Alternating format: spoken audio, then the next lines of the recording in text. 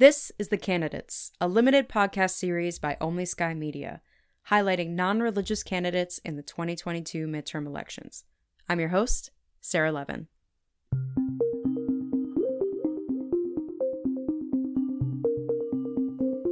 In this episode, I'm speaking with Chenoa Summers, who was inspired to run for Arkansas's 20th Senate District when extremists started attacking and banning books from her local library.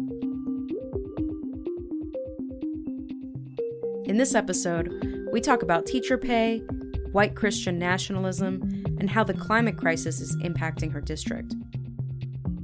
Take a listen.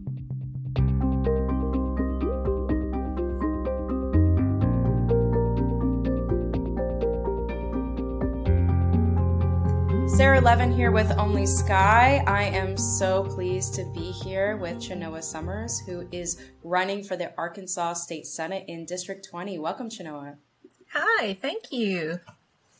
So I want to start by asking you about the fact that you're running openly as an atheist. Our audience is the rapidly growing number of religiously unaffiliated, really concerned about the stigma against being non-religious, and really excited to see more and more candidates like you just be open. So can you tell me about just, how you identify and how being an atheist, or if there's any other labels that you use, influences your values, both as a person in your everyday life, as well as a candidate? So I'm definitely an atheist, and I have been for, at least 15 or more years now. I came out as an atheist when I was in high school, and I was bullied horribly for that kind of thing. Really? So when I got to college, I ended up kind of going off and on to the I think they called it the Secular Student Alliance there. So I felt a little bit more, welcomed at that point. And I started getting more comfortable in my skin.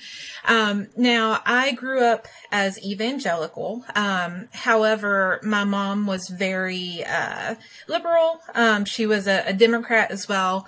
And although, I was evangelical growing up, a lot of those values kind of followed me. One of my platforms is love thy neighbor, because, I don't care what your race is, what your national origin is, religion, gender identity, etc. is I plan to represent everybody no matter what. Whereas my opponent only wants to focus on Christians, if that makes sense. Right. No, absolutely. And what was the turning point for you when you decided to run for office? What motivated you to say, I'm going to run for the state Senate in Arkansas, where I imagine it's very difficult to be openly atheist? You mentioned being bullied in high school. Yeah. So there's a lot of reasons why I decided to jump in this particular race. And one of them is the fact that our local library here, so I live in Craighead County, in Arkansas, Jonesboro, and we have, one of the best libraries in the state. And it has been attacked relentlessly over the last year and a half or so, by censors. And not just like any old, I don't like this book, so you have to take it off the shelf. It's particularly Christo-fascist censors. They want to take books off the shelves because it does not align with their religion. And my opponent was one of the ones who kind of stirred all of that up. And he got up in front of a big crowd, August 2021, at a library board meeting, and misgendered a trans man and threatened library funding and all sorts of horrible stuff like that. So at that point, that was a turning point for me. I had to get involved. I could not stay silent anymore. So I really decided to run in November 2021, and then I announced it in January 2022. Is your election really about turnout and activating those folks who are kind of the maybe silent majority on issues like this? Absolutely. And we have been working our butts off over the past year. We have been making lots of phone calls, knocking on doors, sending out postcards. We have been just going at it for maybe the past year. And with that said, my opponent doesn't seem to have started campaigning until this past August, so like a month ago. Okay, yeah, so you got a really good head start. And how is that going? What's the kind of feedback you're getting from folks? Oh, it's amazing. They're just glad somebody's running against him. It seems like he has slighted like everybody here somehow in the past, so they just want him out.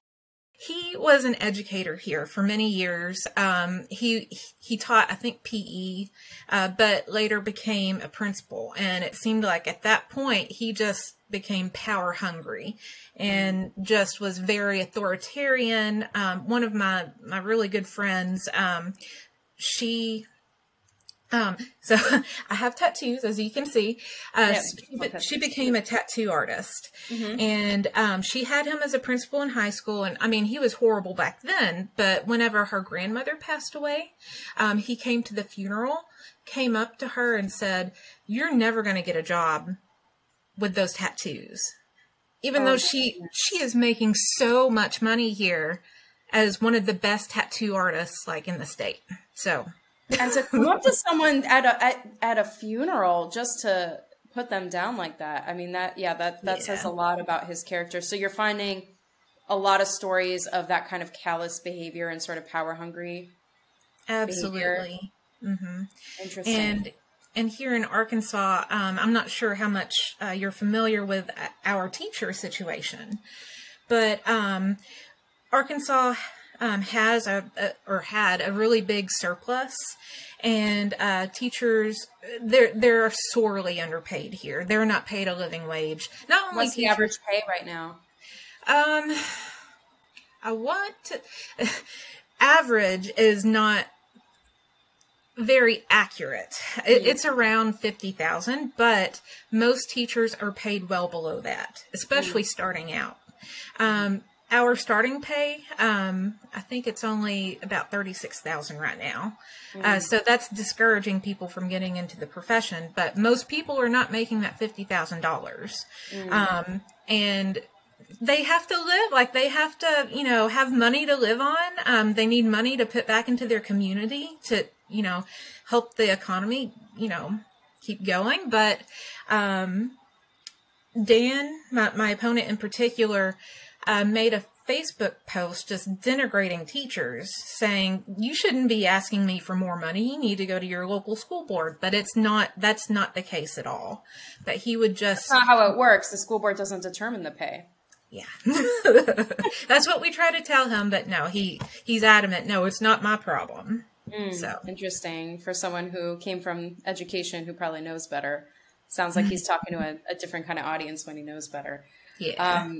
So I want to ask you a little bit more about that, because I did read on your site. I was really shocked to see, and correct me if I'm wrong, that Arkansas is 47th in the country in teacher pay. Mm-hmm. Just to give some context for the many listeners who aren't from Arkansas and might live in more expensive states, for example, like New York or California, when you adjust for cost of living in Arkansas, how should we understand that 47th in the state? Because some people might say, well, but it's probably cheaper to live in Arkansas, but it's probably, when you adjust, is still pretty shocking. Can you give us some context?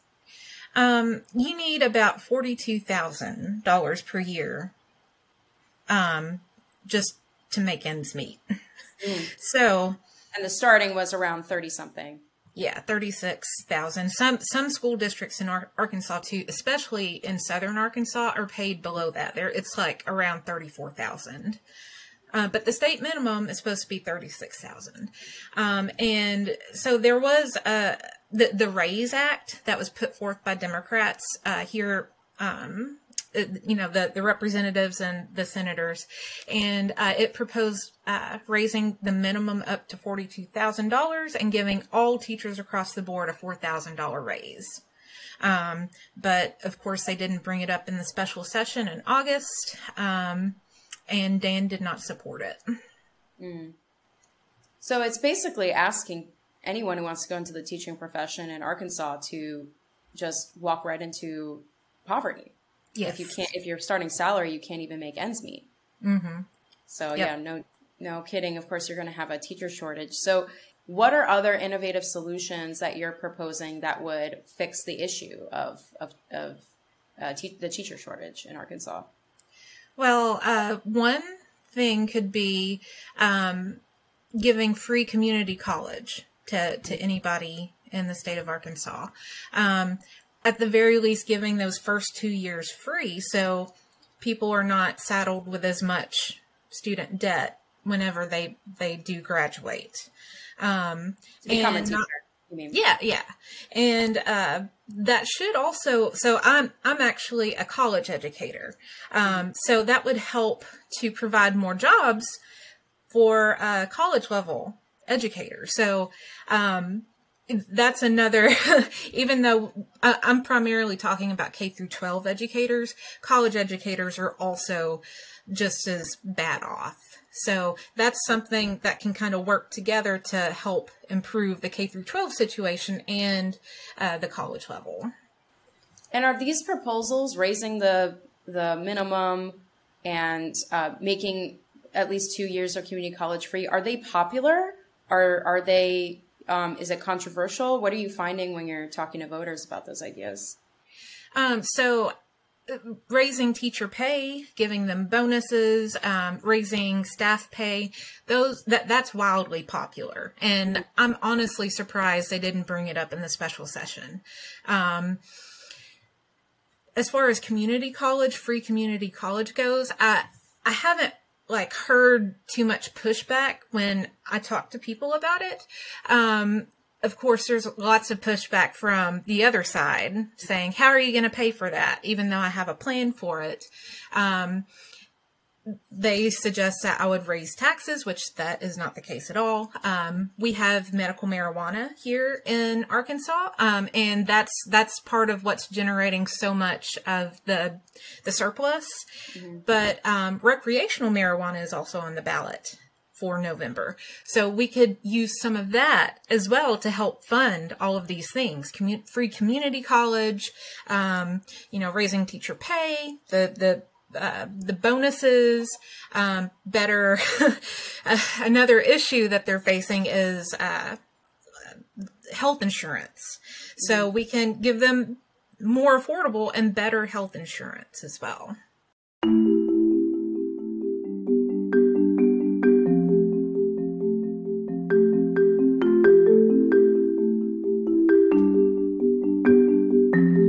So I had a debate with my opponent this past Friday, and I did not stand for the Pledge of Allegiance. I never do. I did not bow my head for the prayer. He took that, he posted it on social media, and just ran with it. I can see that bringing out the worst in people. I have been attacked relentlessly since he posted. I think he only posted it on Monday, so 3 days ago. Mm-hmm. So that is it seems like it's very much like the rural parts of Craighead County are harboring some extremism. Mm-hmm. And I'll give you an example. So we have a paramilitary organization here in Arkansas. You might have heard of them like in other states, but the Patriots. They're called the Arkansas Patriots. They have been terrorizing the library at this point.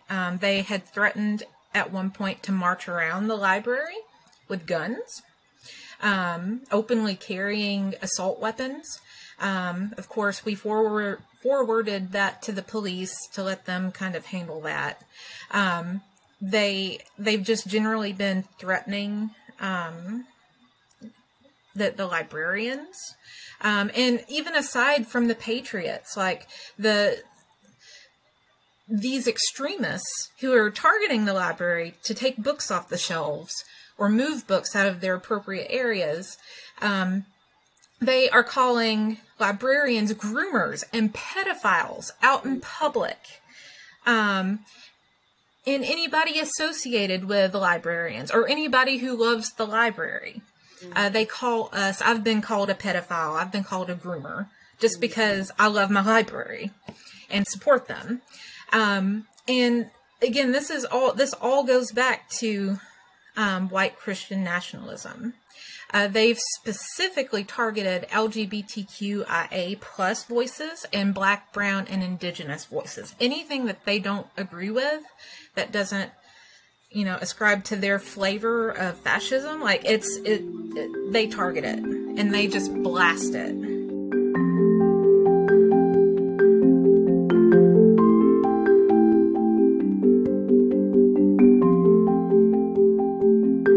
I envision, laws being passed, like here in Arkansas, being queer, being LGBTQIA plus is not protected.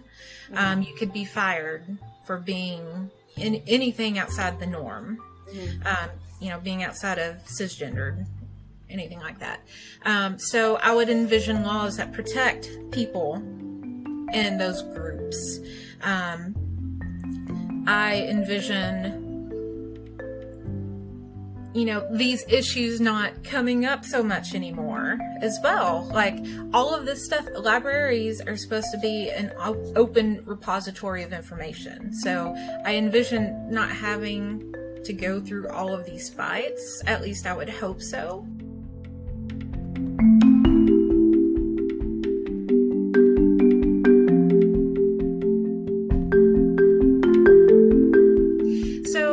I am a scientist as well.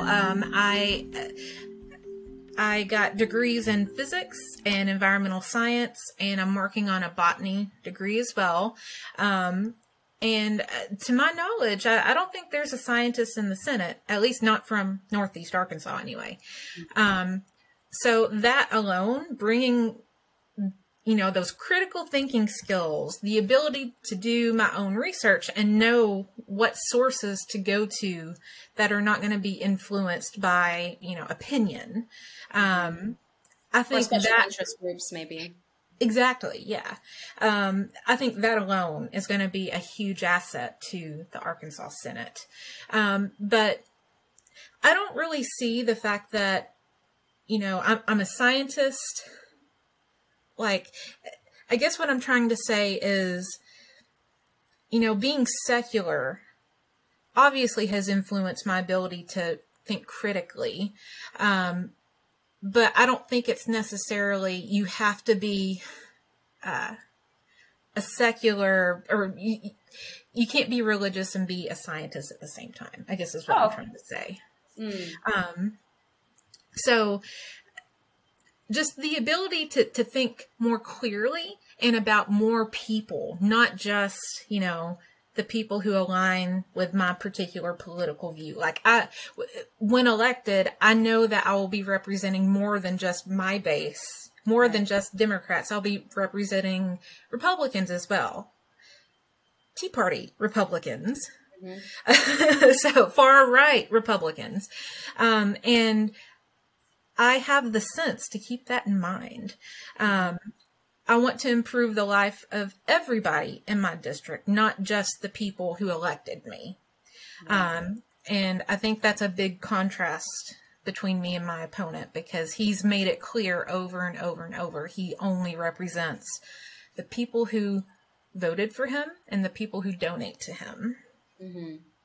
Which is probably small, I imagine, a small portion of the district if you're not seeing really high turnout for those elections. Yes. We only have about 20% turnout. Wow. For state Senate seat. Well, in general. In general, yeah. For all, wow. For the primary, I think it was right around 20 to 23%. Wow. That seems really, really low. Gotta vote, folks. Yep. And that's the thing. Something I'd like to echo from the governor candidate, who's a Democrat, Chris Jones. He says that Arkansas is not a red state. We've had Democratic governors in the past. We've had a Democratic legislature in the past. what's happened is voter suppression, and we're a non-voting state. People think that, well, my vote doesn't matter, so why should I even try?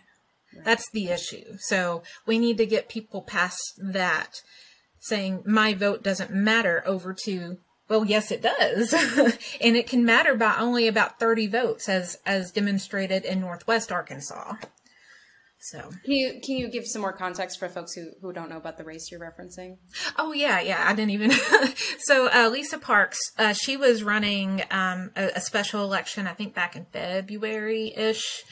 Don't quote me on that particular thing, right. But she was running against somebody else, and she lost that seat by only about 35 votes, somewhere along those lines. But it's a very thin margin, and you know, if those folks could have turned out, she could have won. So that's what we're talking about in the November election. Every vote counts. So, and how are you finding the persuasion campaign for turnout? I imagine you're working with just many years of distrust and disenfranchisement. So how are you getting people motivated and to really believe that their vote will count? Honestly, I haven't had to do a whole lot of persuasion because my opponent has done it. Because so we all know about the overturning of Roe versus Wade. Yes. Well, my opponent was a sponsor for the trigger ban here in Arkansas, which makes it illegal to get an abortion, except for the case of the life of the mother. No exceptions for incest or rape. That alone has fired up women here in Arkansas. The teacher issue as well. That I've had people on the other side who say I've been lifelong Republicans or conservative, and they're flipping to vote for me.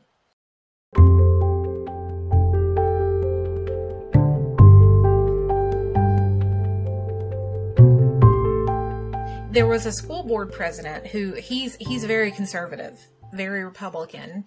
He said that we know the science works, that masks work in preventing the spread of COVID and the disease.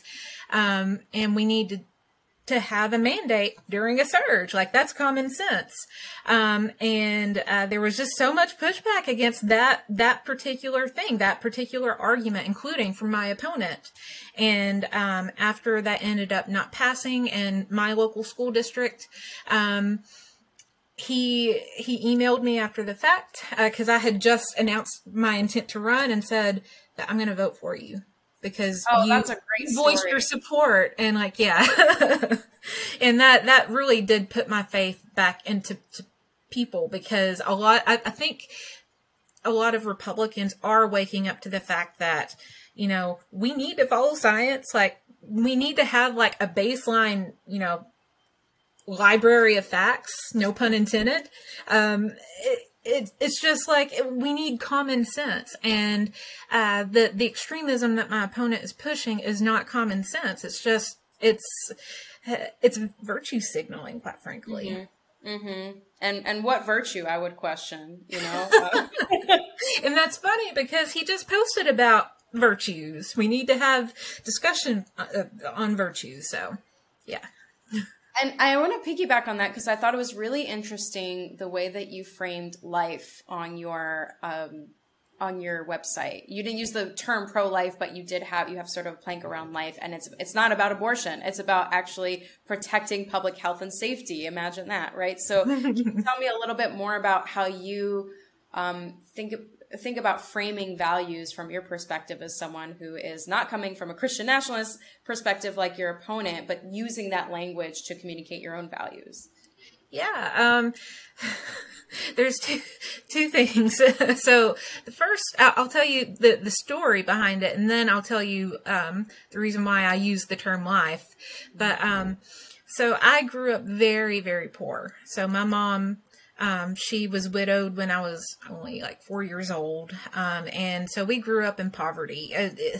It was rough. Like, there were some times that, you know, the water was cut off, or, the lights had to be cut off, or, you know, whatever. Food wasn't on the table.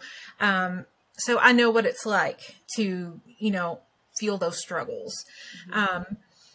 And with that said, I just feel like everybody needs a living wage. Like I feel like that's a no-brainer. Be able to provide for your family. If you're working full-time or even part-time, like you need to be paid that living wage. My mom was also, she was disabled. She had rheumatoid arthritis really bad. Fibromyalgia. She had so many issues. COPD. She was a lifelong smoker. And it was very hard for her to get medical care here in Arkansas. She had no dental insurance, on disability. She had no, vision insurance. So a lot of her teeth fell out. She couldn't go to the dentist, and it decreases the quality of life. If you think about it, if you have a tooth that's hurting, you need, if it needs to be pulled, it needs to be pulled. And so that's where, I would like to push for Medicaid expansion to include more people and, more things like, vision and dental. Those are absolutely quality of life improvements we could make. And we already talked. She had disability benefits, but it did not include any health care or sufficient enough for her to be able to go to a dentist, for example. It wasn't sufficient.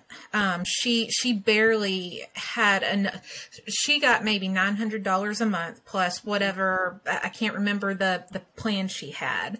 But it did not include vision or insurance or vision or dental. And she had to choose sometimes between what prescription she had to fill.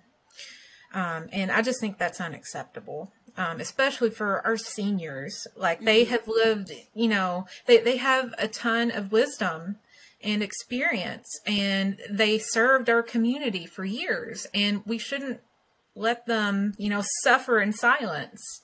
We need to make sure they have proper medical care, and even if they're not working, they need enough money to live on, and $900 a month is not enough. Let me tell you. Yeah, absolutely. And I'm wondering, because you hear, this is, I'm sure, the lived experience of so many other Arkansans.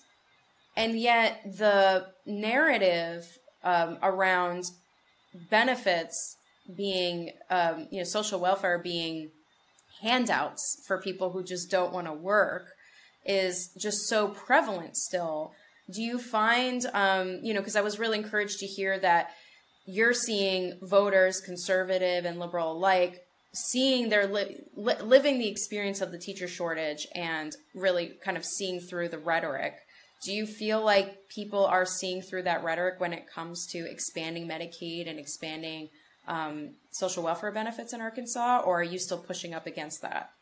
I think I'm still getting some pushback on that. And I think it's, more that pull yourself up by the bootstraps, mentality that's just ingrained, especially in a lot of baby boomers and even Gen Xers.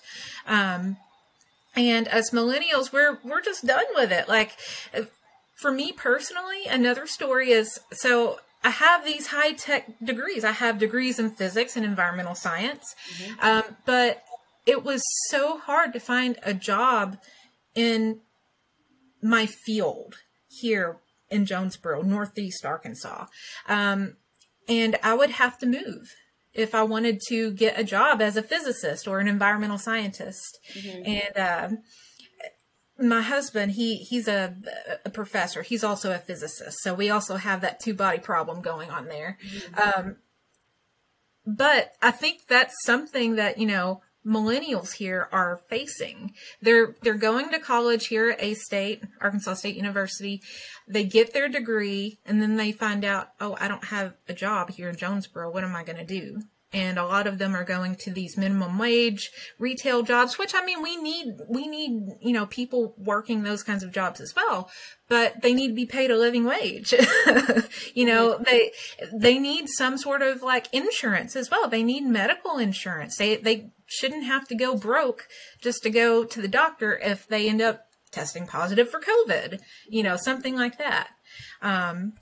So I think I've been focusing a lot on young people.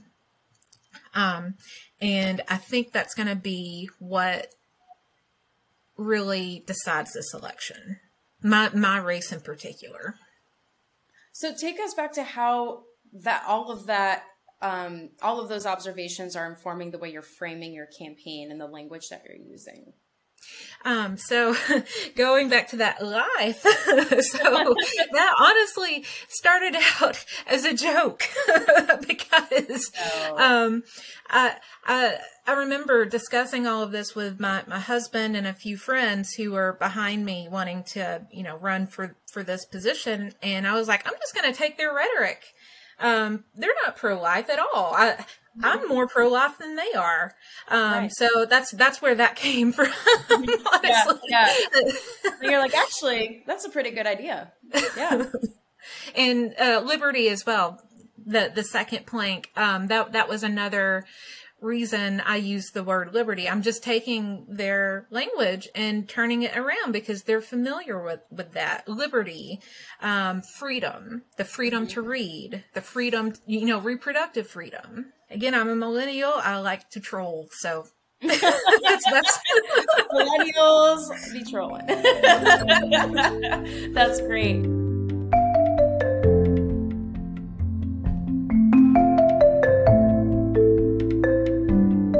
How are you talking about climate in your campaign, and how is the climate crisis impacting your district?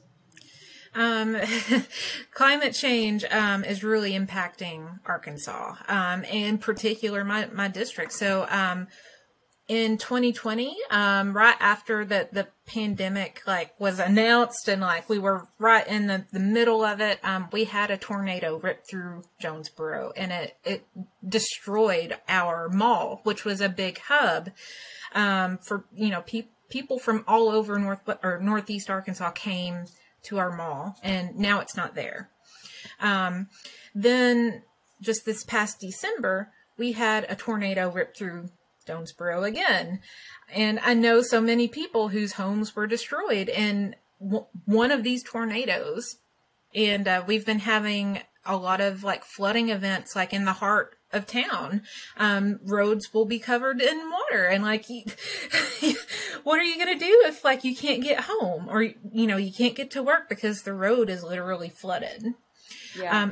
It's destroying crops here as well. The flooding, but also the reverse, drought. We've been seeing lots of drought as well. So we've been having extreme heat waves. This past summer has been the worst I can remember, as far as the heat's concerned. I cannot keep my house cool. And me and my husband bought our house. We were fortunate enough to buy it brand new. So it's been about a decade since we bought it. So it's not like a super old house. And yet we cannot keep our house cool enough because it's so hot outside. And, as Gen Z comes up, they go to college, they, graduate, get a job, buy a house. These are things that they're going to have to deal with too, not just us millennials. And it's not going to be fun, 5-10 years down the line. And that's something I've been trying to get across, to everybody, because these issues impact everybody, not just the rich, not just the poor, not just, the disabled or, the young, the old. It's going to affect literally everybody. And if we don't do something now, if we don't start putting things in place, we're going to be up a creek without a paddle. To just wrap, how can people reach you and follow your campaign? And how should they get involved if they're in Arkansas or in general if they're in another state? So you can check out my campaign on ChenoaForArkansas.com. I will spell that out because it's CHENOA4AR.com. The Candidates is a production of OnlySky Media, exploring the whole human experience from a secular perspective. Visit us online at onlysky.media.